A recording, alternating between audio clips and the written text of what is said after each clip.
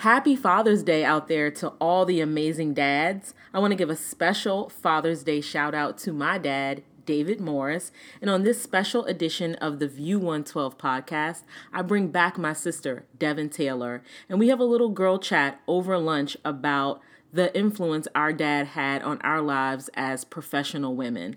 Our dad taught us about the value of building strong relationships in the workplace. He taught us about having a strong work ethic, having strong written and verbal communication skills. And finally, at the end, we talk about the pivotal move my dad made, how he invested in his career, and that altered the course of his career just from a little more personal development. Dad, we love you very much. Thank you so much for listening, everyone, and enjoy this Father's Day edition of the View 112 podcast. Read, write, live. Hi, I'm Janita Morris, and this is the View 112 podcast. Here, I think out loud and share my perspective on life, balancing a career, and building a writing business. Let's get into it. All right. Hello, everyone. Today is Saturday, June 17th, and it's the day before Father's Day, and I'm coming to you with episode 19 and a special Father's Day edition of the View 112 podcast. And so I decided to bring back a guest I've had on before when I did the Mother's Day edition of the View 112 podcast, and that is my sister, Devin Taylor. Say hey. Hey, it's the only time I get a real invite because I don't have any other knowledge except for our parents. Get out of here. That's not nice. So the last time that we sat and talked, we were talking about our mother's influence as an entrepreneur and how her entrepreneurial ventures inspired us as young women. And today we're going to tell you about our dad. In that podcast where we talked about our mom, we did talk about our dad's role slightly in that, but we thought for Father's Day, and obviously as a tribute to our dad, we talk a little bit more about him. So for me, and just to give you a little background about my dad worked, now I don't know, Devin, 30 plus years, let's say that, for the National Education Association before he retired, and he is now retired. And I think for me, where we talked about my mom's entrepreneurial pursuits, our dad is the first person I think that really talked to us about entrepreneurship. I feel like he was always trying to get us to start our own business, like sell cookies and stuff like that. I do remember that. Yeah, I was going to say, he wanted us to sell cookies. Before Annie Ann's was a thing. Yeah. We wanted to have a business selling, what do they call it, pretzels and cookies and things like that. Yeah. And then we also, I think during intermittent time periods of my mom's business, there were other things that he would bring up as ideas, like with her quilting and stuff like that. Like if you remember, like the signature quilts from high school and stuff like that. So he always is coming up with different ideas and things to spark thoughts about entrepreneurship. But the big thing, I think, at least for me, and I'd be curious to hear your thoughts about our dad, is his work ethic as a business professional. I think he was of my parents, because my mom dabbled a lot in entrepreneurship. She was, she worked for different employers and all of that, whereas our dad had a steady job and, worked day in and day out at one employer for the majority of his whole career. And so I remember, like, the first time we ever got to go to work with someone, it was to the NEA, and we got to meet like his coworkers, and we saw his desk, and like he would like give us a tour of the facility and like walk us around. And I think like that was the first time that I was introduced to like when Dad says he's going to work Like, this is what are you doing all day? Yeah. This is like work when he goes there. And he like either took the metro or drove in and like parked in the garage. And the first thing I would say, besides like his desk and the computer and like all his coworkers who would like gush over us, was that I knew he must be a well-liked person at work. I feel like everybody from like the security guard to like any person that we interacted with, like, loved to see him. They'd be like, "Hey, Dave, what's going on?" And like he had a good reputation. Yeah, definitely. I think from that, even though you're talking about a good reputation, I think that he really knew that relationship mattered, and in a professional, and I guess any work setting, that relationship mattered. And because he had those relationships with people, it was easy to translate. I easily translate that into that people matter when you're working. So the first thing that I do is try to get to know the person before the physical work or the actual work. And I think that's what I learned from him more than just like, hey, I gotta go make some money. Yeah, it's funny. I never really thought about the making money part of it, but I definitely, to your point, the relationship piece of it, but how you treat people. And our dad is an amazing person. That's not just how he is at work. That's how he is in just real life. Just period. He's very kind, very thoughtful person, and treats other people with respect. He's very well liked.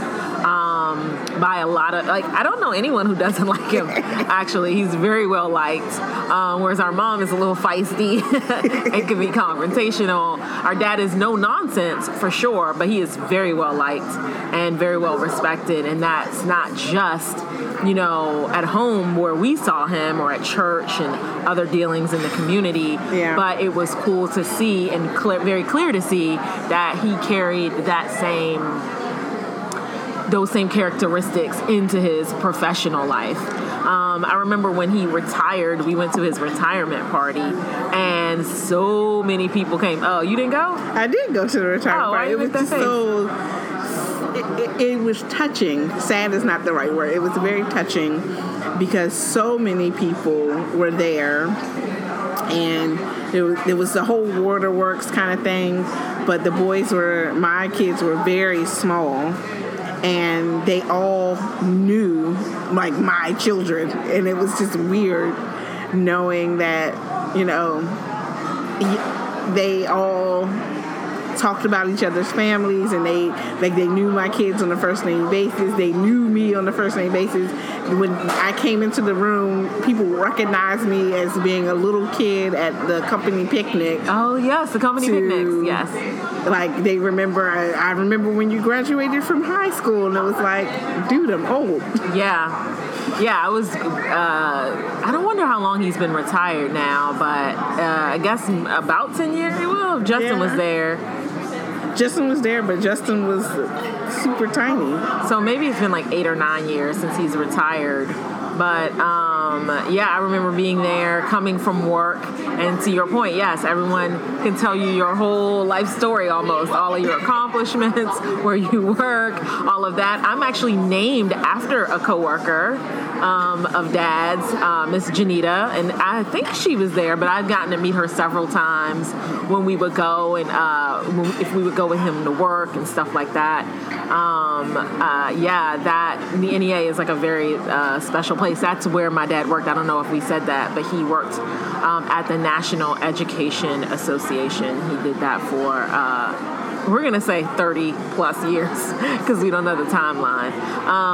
One other thing I think that stood out besides a relationship that has helped me as a business professional today is definitely about quality of work and like your work ethic. And I can just recall especially his I don't even know, zero tolerance, I would say, for not turning in mediocrity, like your best work. And he would like proofread, papers that we wrote, or like checking for spelling and grammatical errors and all of those things. I know his first job, before we get into like his second job at the NEA, his first job, he was like the person who, like, if you were applying for a job at the NEA, he would be the person that would like screen you, like how many words you can type per minute, and like review your resume and all of that, and like recruiting. I don't know all the details, but I know that that's what he did. My dad is an excellent typer. He was a stenographer, and then he worked in the court and did stenography, but then he got the job at the NEA. And so like how many words you could type per minute back then was like a big deal. And I remember he would get us like typing software for us to learn how to type, and these were like all basic professional skills that like you needed to know. You needed to like be able to read and write very well. You needed to have amazing communication, written and verbal communication, and you needed to know how to type. I remember that. So you remember all these. I do remember those things, but I also remember when we would have to go to, well, not have to, we got to go to work with him. Like you had to wear like a particular outfit, and how I don't remember that. I hated to wear like these coordinated suits because I felt like a grown up, like a kid trying to play grown up in this like suit. And I remember like he would critique the outfit. He would sometimes pick the outfits and then critique the outfits. I don't remember that. And yeah, it was, I mean, well, maybe for time, me, because I don't mind getting dressed up and whatever. Oh no, I was very much a tomboy. But it was like, I have to put on this, he would say a monkey suit, and literally I would think this is a monkey suit. So I remember like education was super important. I remember that when we got our first computer, how we had a typing software. He would sit with me like lots of times with not only regular homework, but learning how to type, and I would just type with 2 fingers, and he would tell me, you know, these are the home row keys, and like lots of little odds and ends that I felt like my friends didn't have to do. Yeah. Okay, so next I want to talk about, and to me, this is probably one of the most inspiring things from a professional standpoint that I've learned from our dad, and that's about personal development and ongoing education. And he's been a big advocate for education, but like I mentioned earlier, his first role at the NEA, from what I understand of it, was that person that when you were looking to apply there, he would like collect your application and kind of do like your testing and things like that. And then one day, and maybe you can add some color, I don't know, but I just know that he started taking computer courses, and he would learn about web development and HTML, and then go. Yeah, so I can't really remember when it was either. I know I was old enough I had to be like 12, 13, or 14. Yeah. In that range. And he kept stressing that continued education was important, and how computers were the way of the future, and we needed to hop on board, and then magically a computer arrived, and we did all these. Yeah, our first computer was a Gateway computer.